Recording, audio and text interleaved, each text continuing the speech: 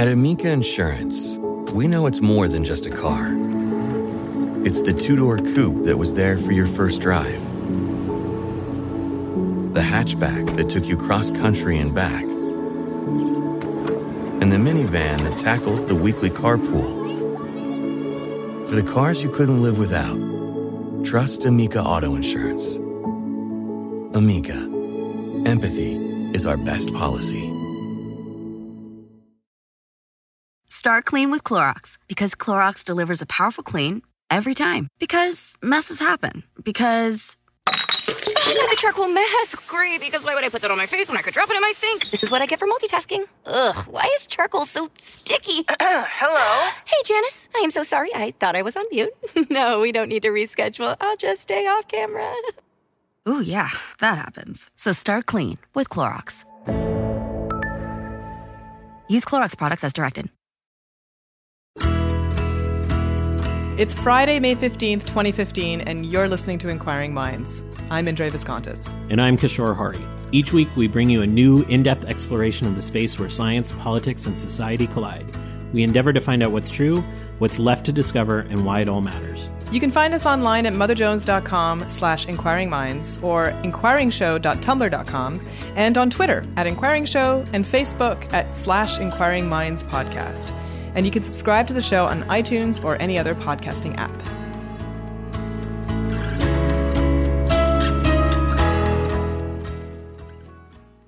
This week's episode is sponsored by Casper. Casper is an online retailer of premium mattresses for a fraction of the price. Casper is revolutionizing the mattress industry by cutting the cost of dealing with resellers and showrooms and passing that savings directly on to you.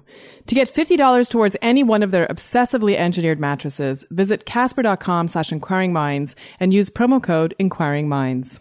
This week's episode is also sponsored by Harry's.com. Harry's is less than 2 years old and is already disrupting the shaving industry, offering a better shaving experience at better value than giants like Schick and Gillette.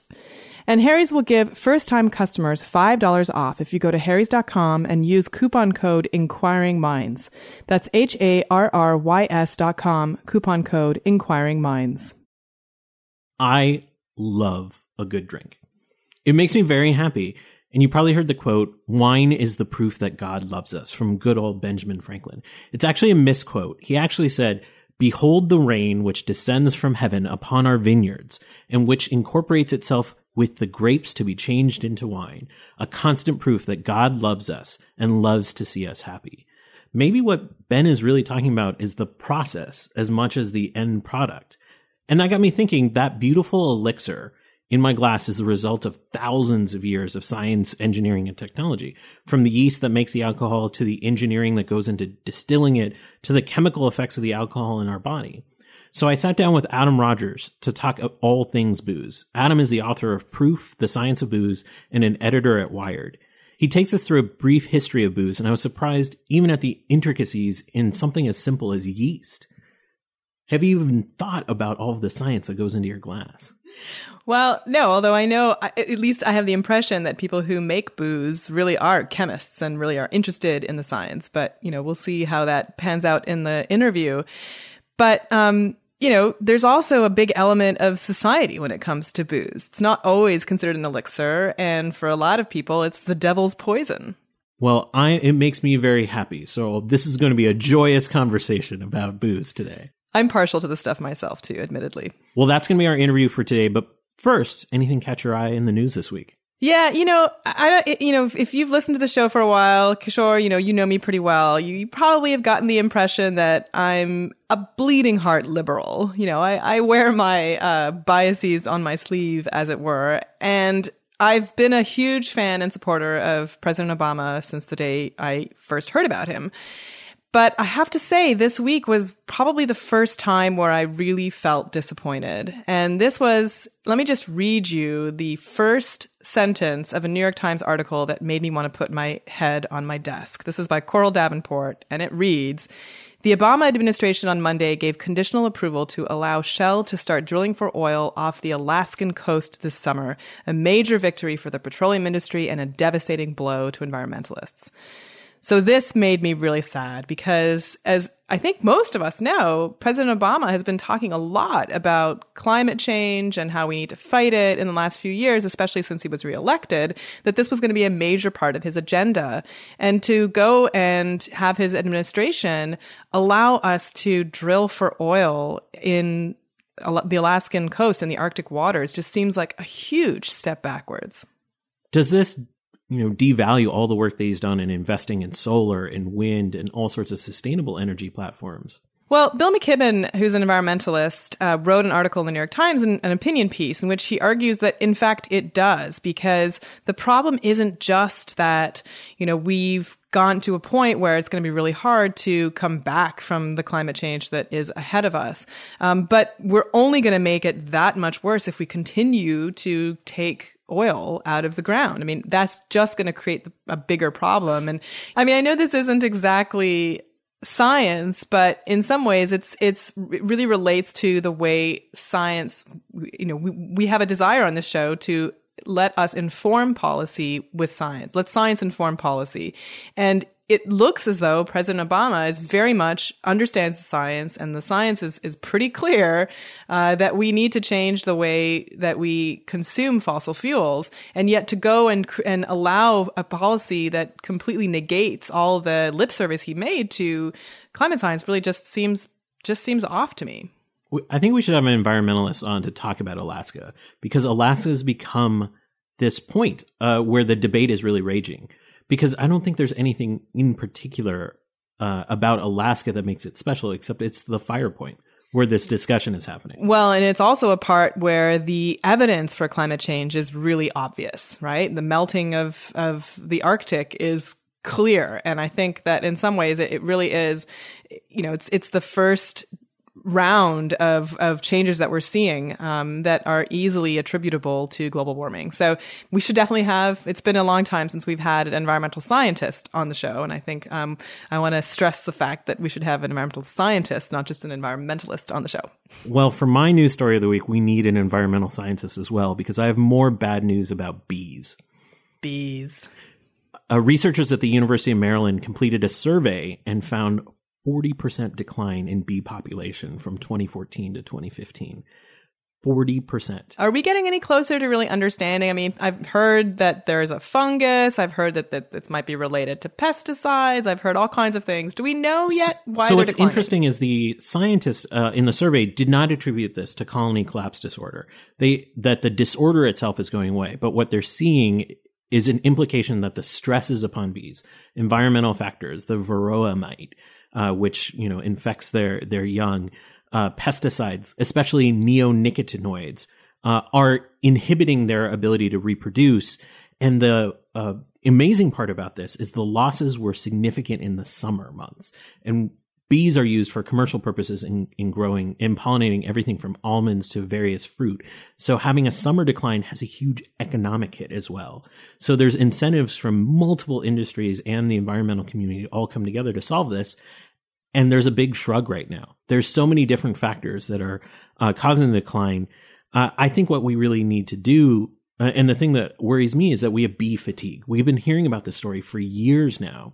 And this week I also saw the most beautiful, moving piece about bees that I've ever seen. It came from Anand Varma, who is a photographer for National Geographic, and he has a spread about bees in an upcoming issue. He also gave a talk with Pop-Up Magazine at the TED conference, and the TED video is up, and we'll put it on our Tumblr, that showed the development of the first 21 days of a bee's life in 60 seconds. And you can see a bee grow from just that bare pupa up into an adult bee, and even see their brain develop in time lapse. It's amazingly beautiful and reinforce the notion that we have so much work to do on this topic. Well, already bees are my son's favorite animal. I think that's because it's really easy for him to say. But, he sees bees everywhere, and it would be very sad if 10 years from now that wasn't the case anymore. But I wondered, we are having a month coming up in June in which we're going to be talking about emergent technologies. So we're going to do 4 shows about some of the coolest tech that's hitting, our culture in the next couple of years. And I wonder if we're going to get to the point where we're just going to have little artificial robot bees. That sounds amazing and really cool and neat. And I think it's the perk that I needed after reading this study, which really got me sad. But is it amazing if we could just have little robot bees going around pollinating? We wouldn't have the need for real bees. That seems like a little sad for me, but maybe it'd be cool. I'm sure there's a science fiction novel in there somewhere. So with that, let's take a short break and we'll be back with your interview with Adam Rogers. Did you know you can refinance your student loans, save thousands, and make the whole process incredibly easy to manage? Our sponsor this week, Earnest, has created the first radically flexible refinancing experience that can save you thousands on your student loans and put you back in control of your payment terms. Their product helps customers save an average of more than $12,500, with rates starting as low as 1.9% APR. Earnest never charges any fees. That means no penalties for paying off your loan quickly and no charges for origination or changing your terms down the line. You can set your own terms, change your payment amount and date, or even skip a payment, all with a few clicks at meetearnest.com. Earnest can do this because they're a new kind of lender, one that looks at things traditional banks don't, like your potential, to give you the lowest possible rates.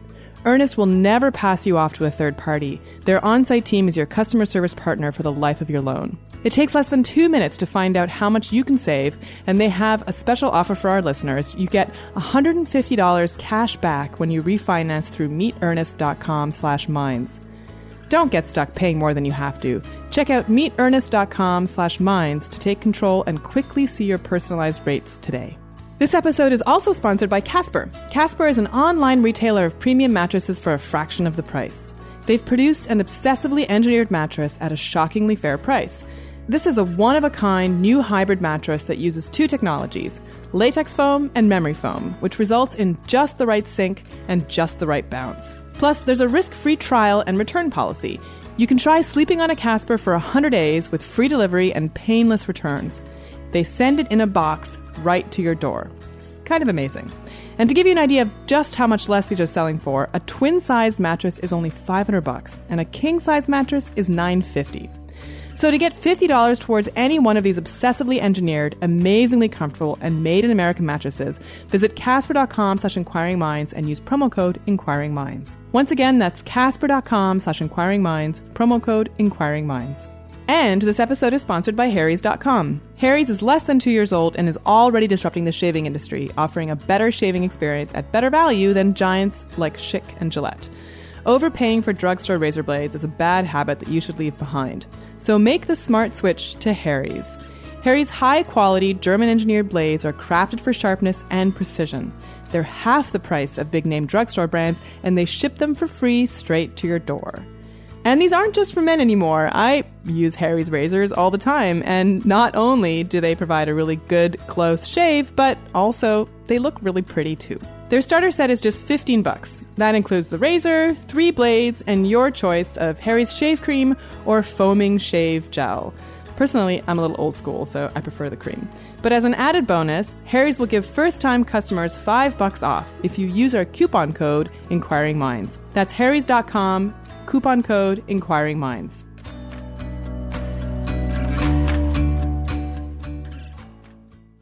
Adam Rogers, welcome to Inquiring Minds. Thank you very much. There's a quote that you often use when talking about this book. Civilization begins with distillation. Famous William Faulkner quote. Yes. And great drinker. Noted professional drinker, William Faulkner. Yes. Why does civilization begin with distillation?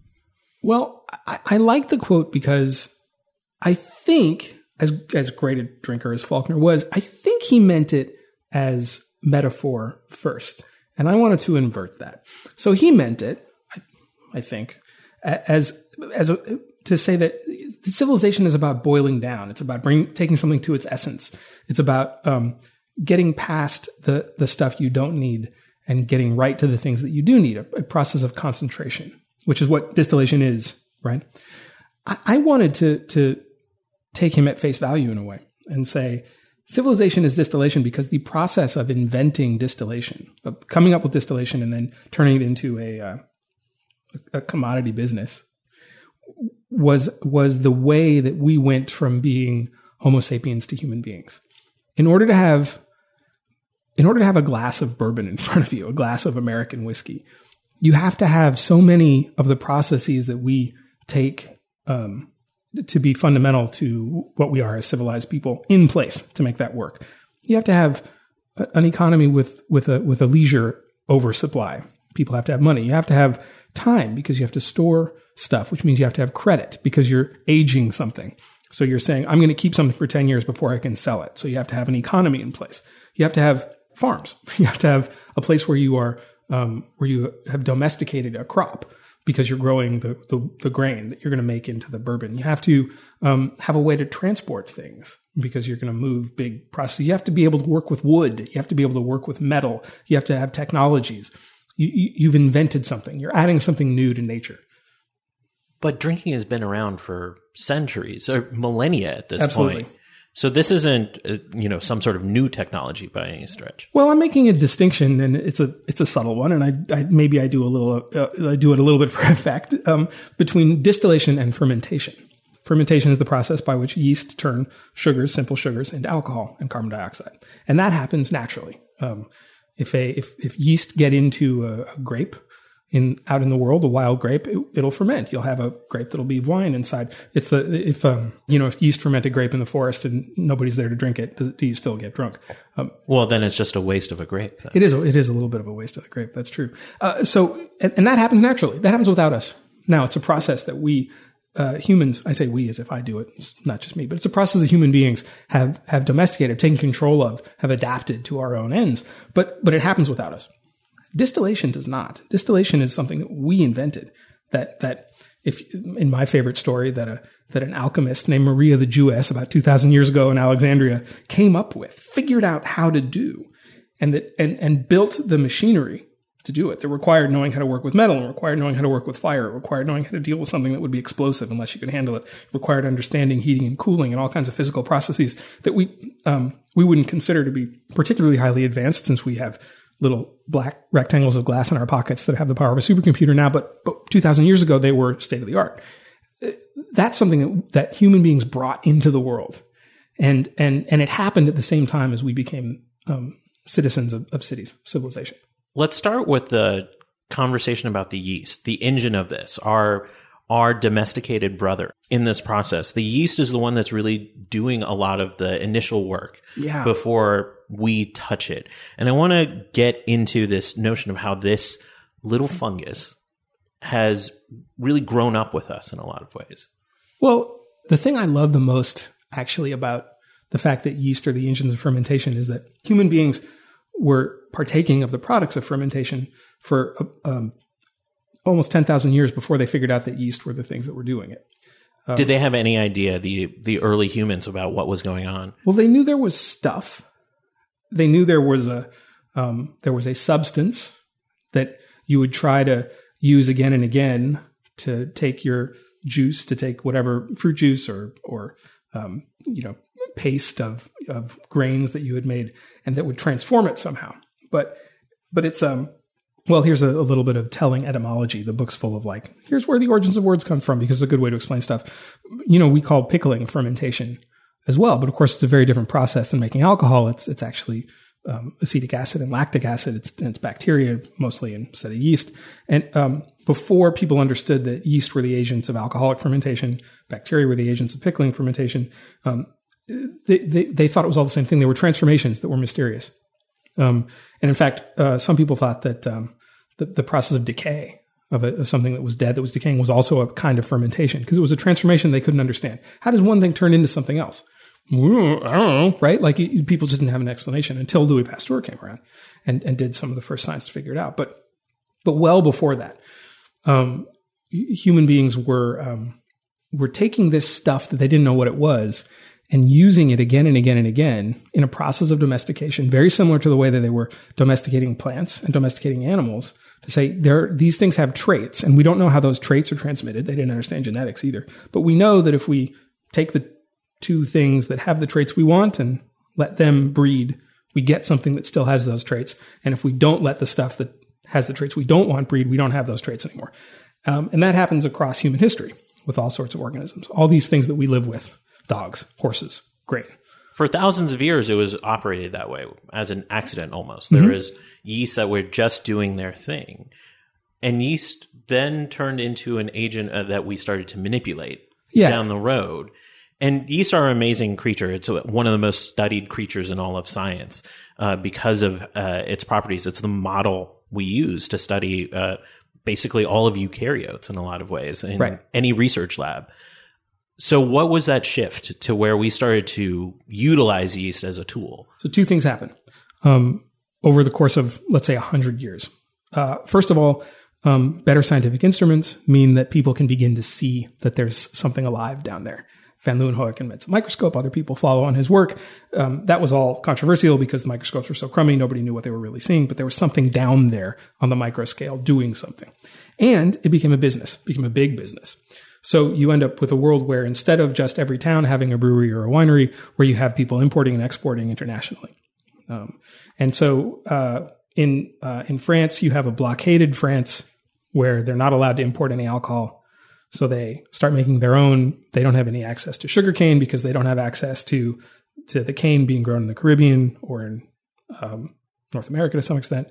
So they resort to beets because you can get sugar from beets. Oh, that sounds terrible. Well, once you have the sugar, you don't really know, but beet sugar is sugar. And they're trying to make alcohol, mostly industrial alcohol, not really so much for drinking, because they know that they can transform certain kinds of sugars. And they don't really understand the difference between this kind of sugar and that kind of sugar, but they know there's different kinds of sugars from different kinds of sources, and certain kinds of sugars can be transformed somehow by some process into alcohol and carbon dioxide. Well, so then, and this is a story that's probably not true, but it's a story that got told in Pasteur biographies in later years. So in the town of Lille, where Pasteur has become an up-and-coming young chemist who's studying the optical properties of molecules. He's studying the way light passes through molecules and changes. And in the process of that, he discovers that what seems to be the same molecule under some scientific conditions can actually be different. He's discovered optical isomers. Right? And he's interested in studying that. And sugars and alcohols tend to play in that world a lot. So he finds out that one of his students, the student's father, has a facility for producing alcohol. Some of the tanks are working very well. Some of them, the process is going bad. They're spoiling. Nobody knows why. And Pasteur says, I'll come take a look. And so I love this because I say this in the book. This is the Beatles when they were still in Liverpool. He's not big yet. He's not Pasteur yet. He's not Pasteur yet. He's just Louis. Yeah. He has this pre-rabies, pre-pasteurization. There's nothing named after him yet. He's just a smart, up-and-coming, hardworking scientist.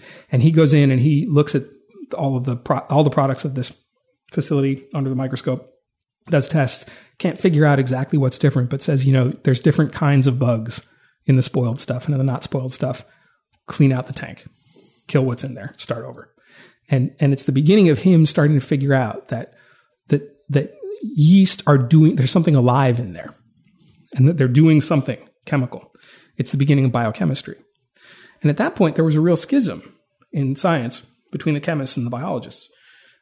Because the chemists thought that everything was an inorganic process and the biologists thought everything was organic. And nobody really understood how those two things could be connected because they hadn't figured out enzymes yet. And this was the beginning of that. This is Pasteur saying there's a chemical in there that living things make, and that chemical can do things. And so this is the beginning, not just of understanding yeast, but it's the beginning of understanding an entire field of science. Yeast are incredibly difficult creatures to manage from the perspective of that they breed like no others and they interbreed with themselves like no others. Yeast are constantly changing. Yep. 20 generations later, you got a different strain, basically. So I'm sort of surprised that we went from this process of having just yeast that are just part of nature, wild yeast that come in and make whatever, to a more controlled environment where it's the same yeast over and over again. That's right. And so that doesn't start to happen until some decades after Pasteur figures that out, obviously, but comes from the Carlsberg Brewery, in fact. So again, it's a brewery where they've got some of their beers working and some of their beer isn't, and a biochemist comes in, a young biochemist, and figures out there's different kinds of yeast. And this is the one that we want. This one makes lager. This is the one we're going to keep. And so they had to learn techniques for making sure that the yeast strain didn't diverge from the traits that they needed. And even to this day, winemakers, brewers, distillers will argue about how important the yeast strain is. Some distillers, some winemakers, some brewers will say it has to be this particular strain of yeast because yeast don't only transform sugar into alcohol and carbon dioxide. They also have all kinds of other metabolic processes that are creating all kinds of other molecules, aromas, flavors that make something taste slightly different. The yeast that you're going to use to make a Weiss beer, a German Weiss beer style beer, is very different than the one you'll want to make an IPA. And that's similarly true for distilling.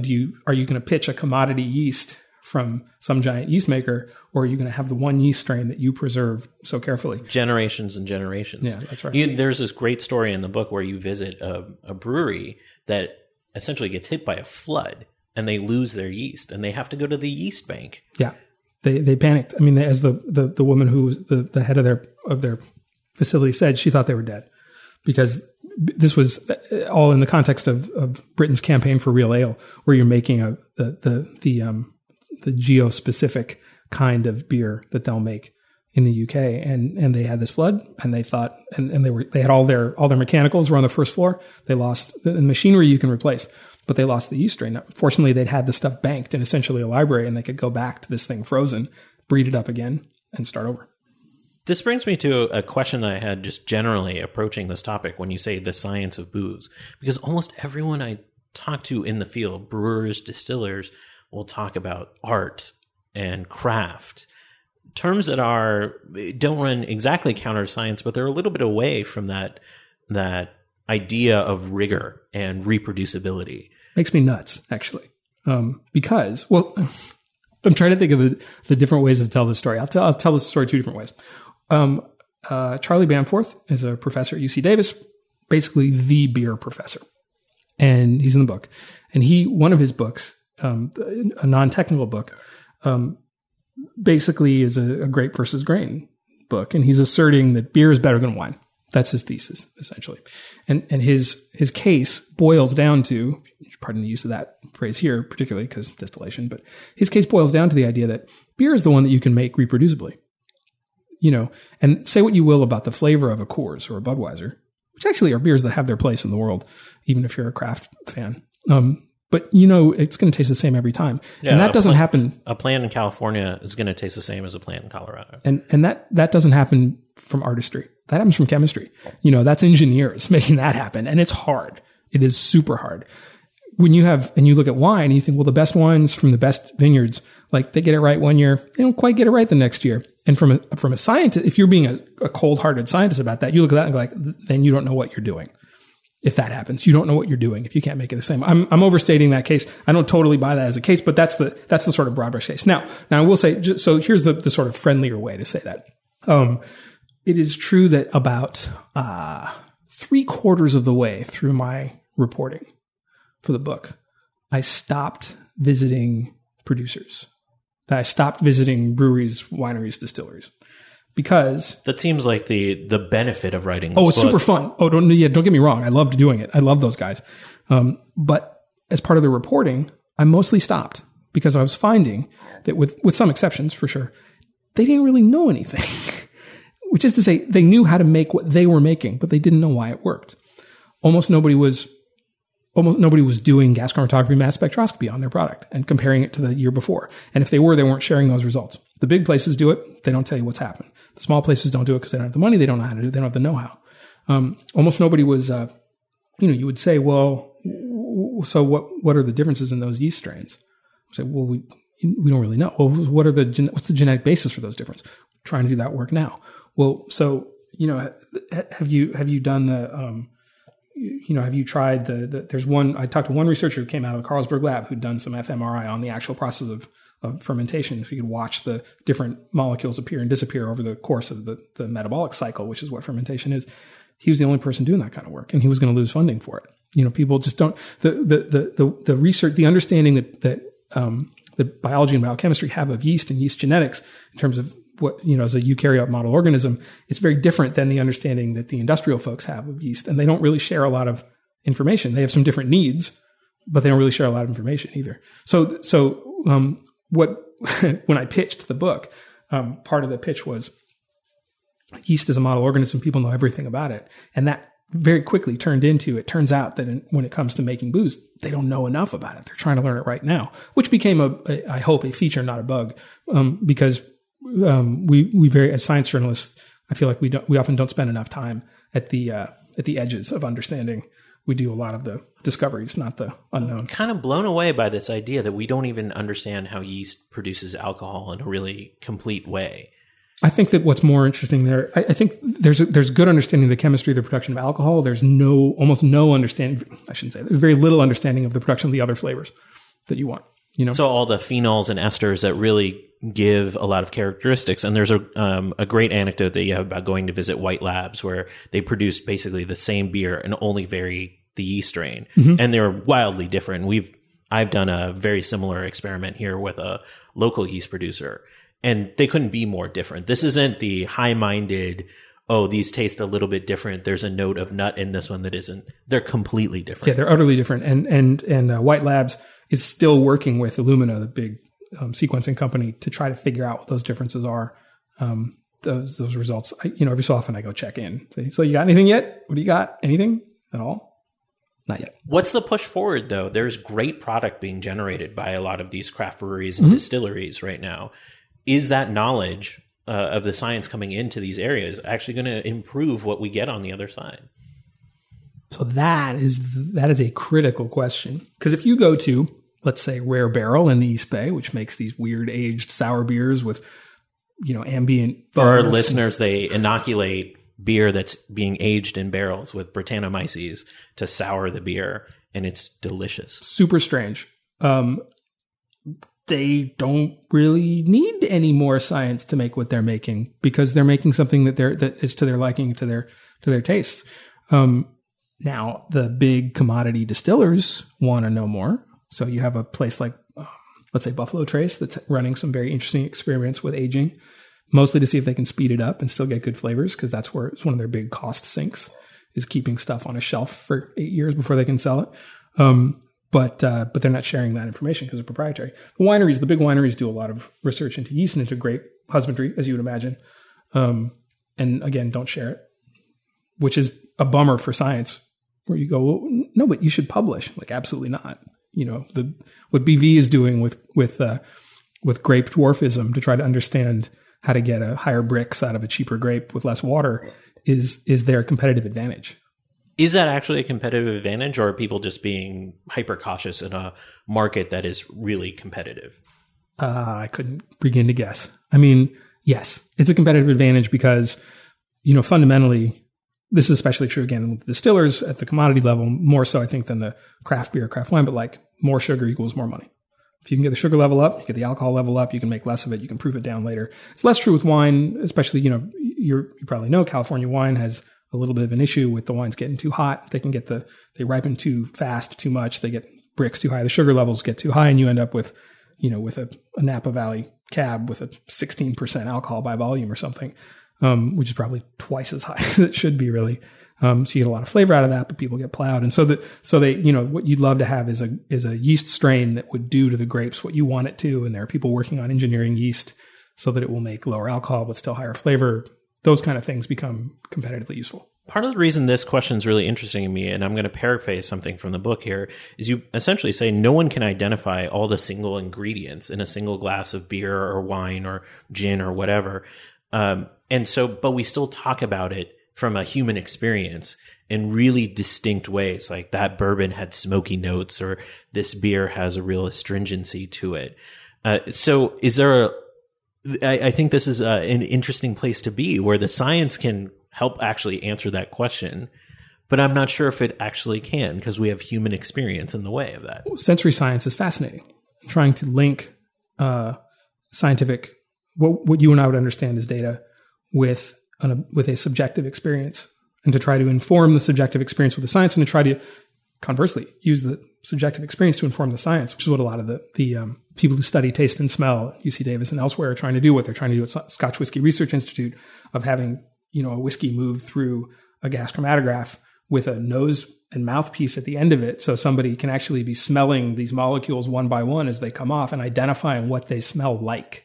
How do you get that job? Do you have to be trained to be the whiskey sniffer? Well, if you want good data, then you really do have to train up your tasting panel so that everyone agrees what Appley smells like.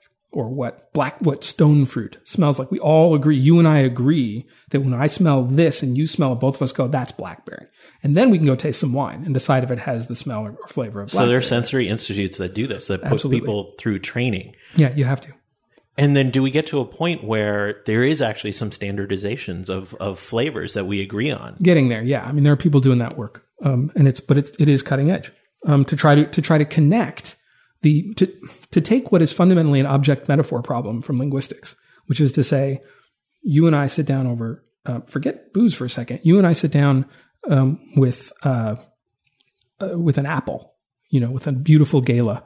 And you take a slice and I take a slice and you say, oh, it tastes a little bit, I can identify some like a citrusy, lemony flavor. And I say, oh, I actually kind of taste like almost a pear note there.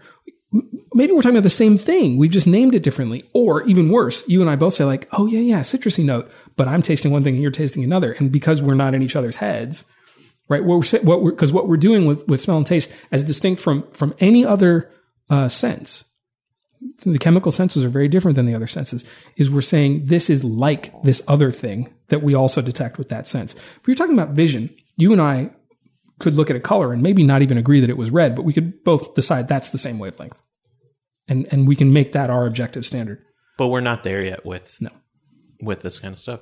What I think is really interesting about this is you get to a point in the book where you talk about the sensory stuff, which is fascinating on its own, how people come to agree on these different flavor profiles. But then there's the experience of actually drinking something. And I'm going to out Adam as one of the great nerds of our time because there's this picture, if you look for him on Twitter, of a whiskey glass that you have from Blade Runner. Mm-hmm. Yeah, the Blade Runner glasses. And so and you wrote this tweet, I know it won't make a difference, but whiskey will taste better out of this glass. Does it? Yeah. Oh yeah, definitely. So why does our experience matter? Like the environment that we're in, the setting, the people that we're with make a difference in terms of how we taste something, especially something as complex as booze. I do think that a lot of you and I think, have talked about how a lot of neuroscience arguments tend to be just so arguments because the brain is so poorly understood now. But it is the case that smell and taste, that experience, have literal physical proximity in the brain to our centers of emotion and memory. They are literally tied up with one another. So we connect the experience of food and drink with moments, with emotion.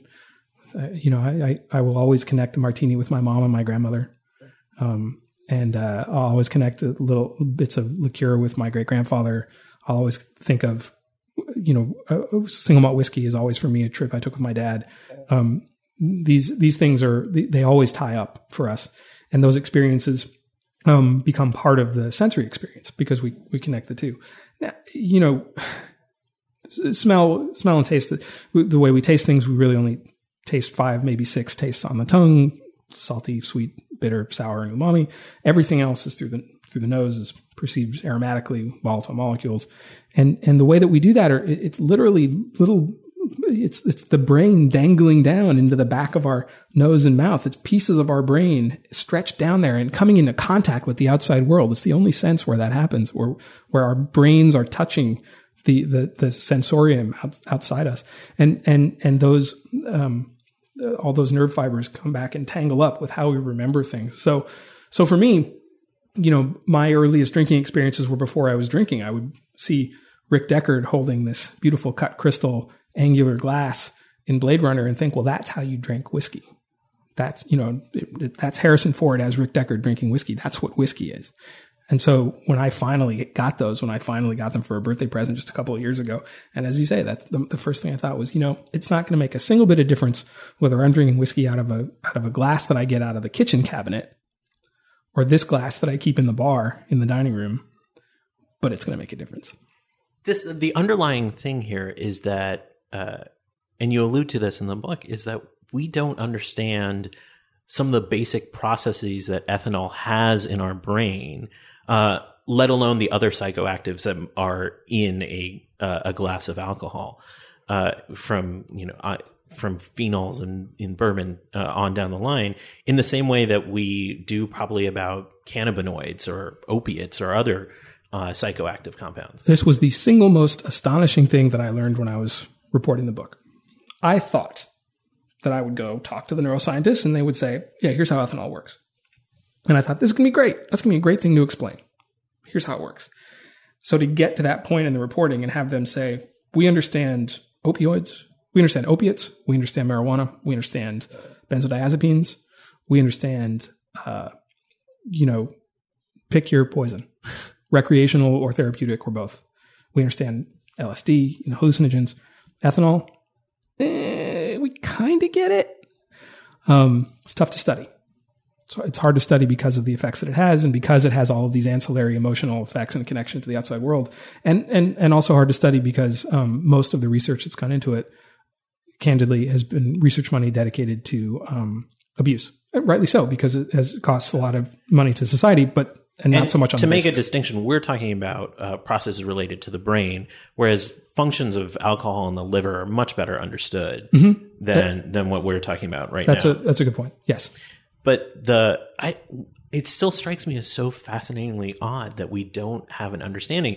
And is it just the fact that it's ethanol and we can't seem to track it in this kind of way? Or is it a combination effect with all of these other things that are in the glass with the ethanol that are making it incredibly complex to understand? I might throw a little bit of potentially unfair blame at the neuroscience community just for not really understanding how the brain works, much less how things affect it.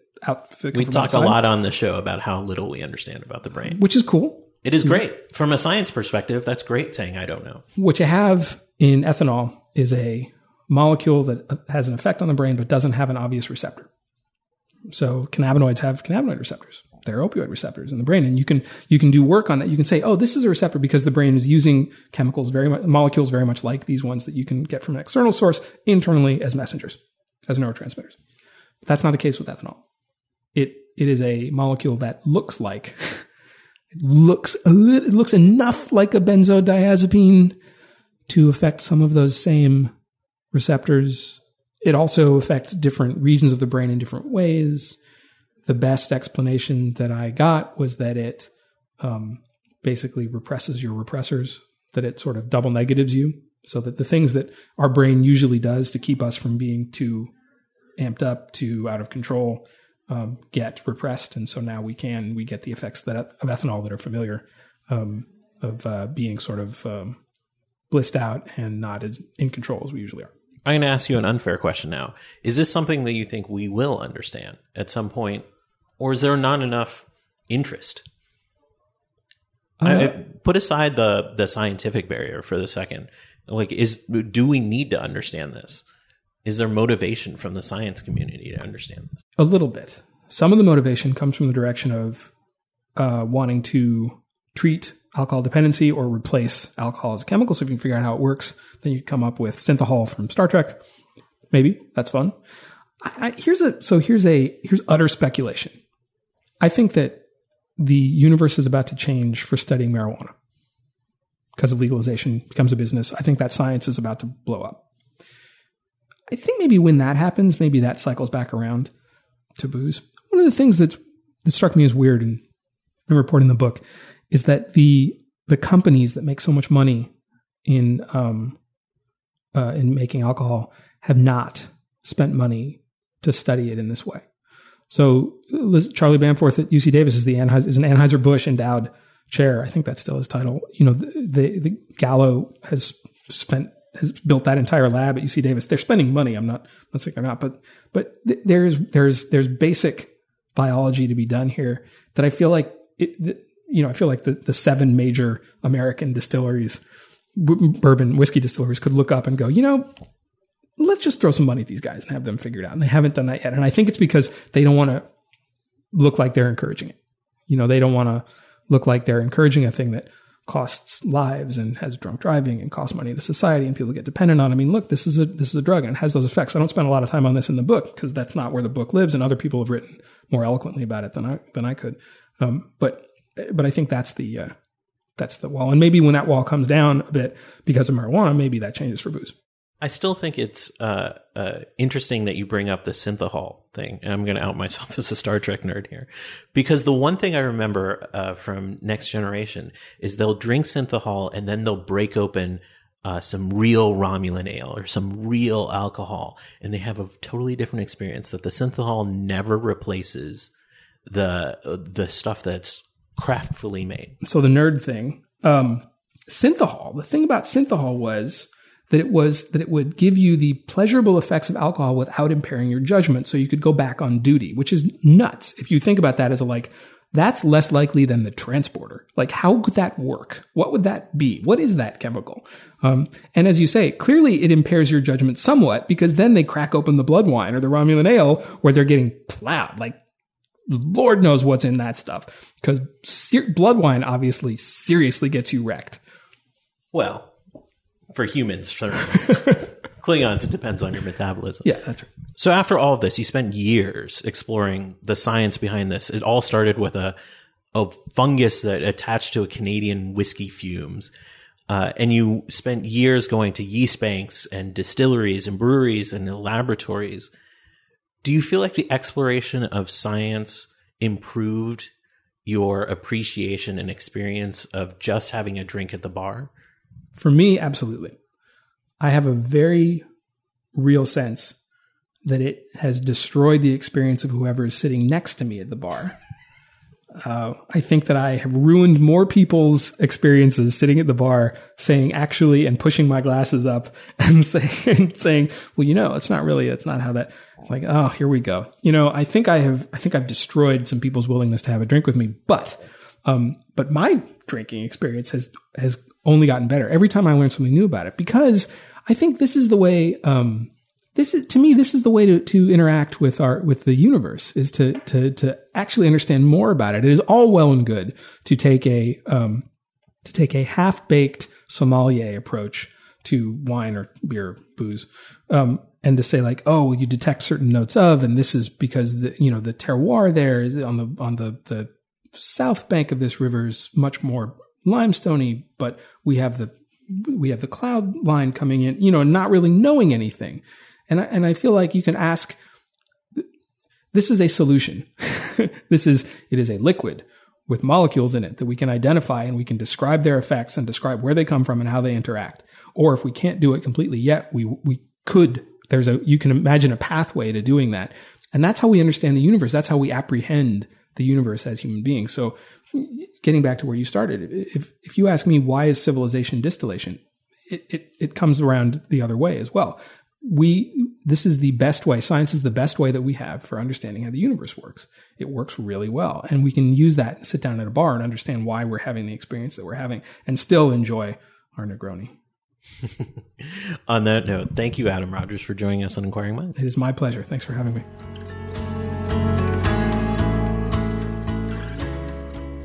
I was really struck when he said that most distillers and craft brewers are really still approaching this as art, and they aren't incorporating science as much as they can. It was interesting to me to hear, actually, that contrary to my initial thoughts, is that, a person who's making beer, for example, considers himself a chemist or herself, that in fact, they weren't that interested in the science. They didn't care about the DNA lines of their yeast, which is surprising to me, because now we can get that information. And in fact, there's so much work that's been done on yeast in particular that you'd think people would be using that information to create more interesting or different beer. So you're a musician and a neuroscientist. Do you feel like your work in studying how music affects the brain has actually made your music, your singing, better? So for a long time, I kept those worlds very, very separate because I didn't want to be considered a dilettante in either. And it's only been in the last, I would say, 5 years that I've started to bring the two together. And it definitely has impacted my performance, I think, in a much more positive way. It's changed the way I approach my practice. And even there's been, a resurgence in interest in music in the brain. And some of the work has actually influenced my performance techniques, because let me give you an example. So one thing that we see when people are enjoying music is that there are two parts of the reward pathways that are activated.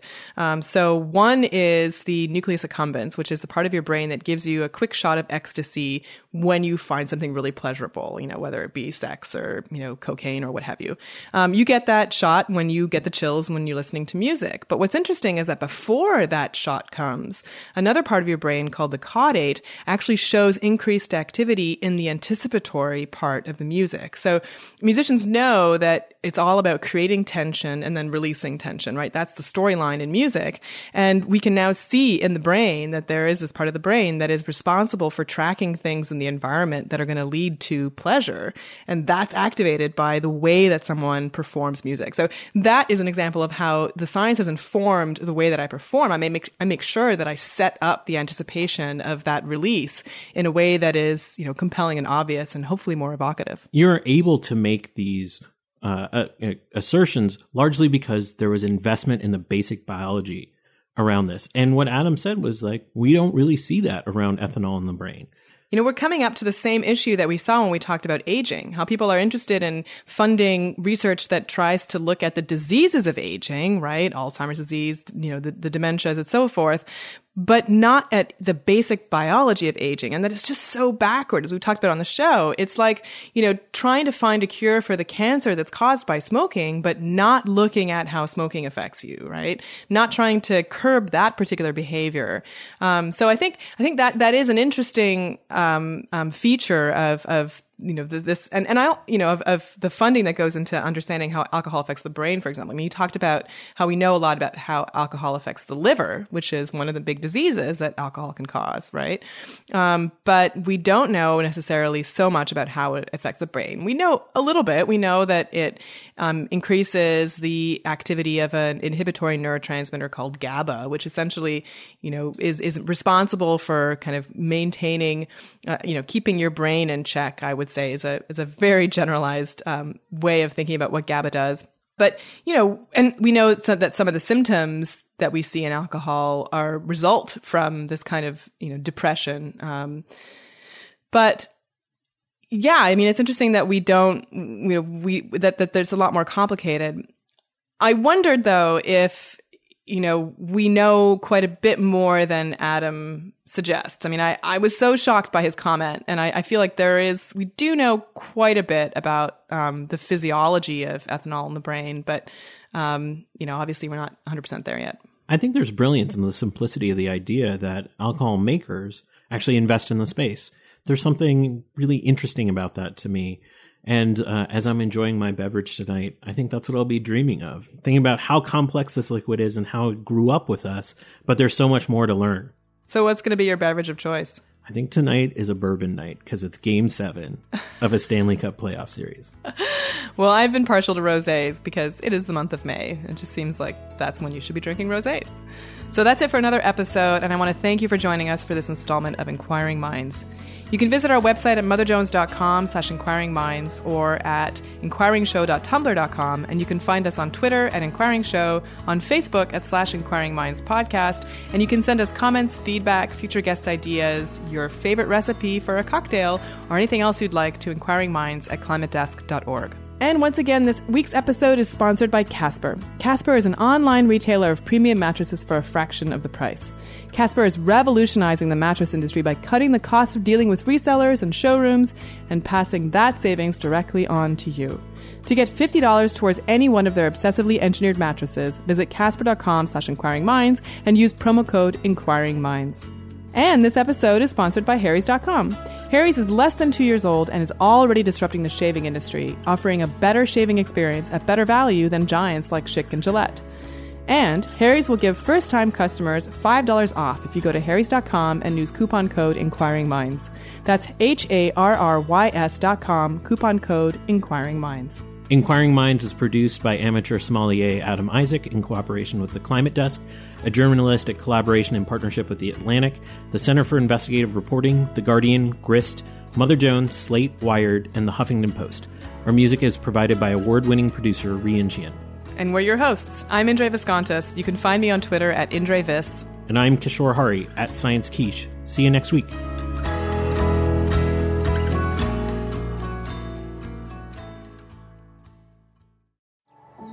Every day, our world gets a little more connected, but a little further apart. But then, there are moments that remind us to be more human. Thank you for calling Amica Insurance. Hey, I was just in an accident. Don't worry, we'll get you taken care of. At Amica, we understand that looking out for each other isn't new or groundbreaking. It's human. Amica, empathy is our best policy.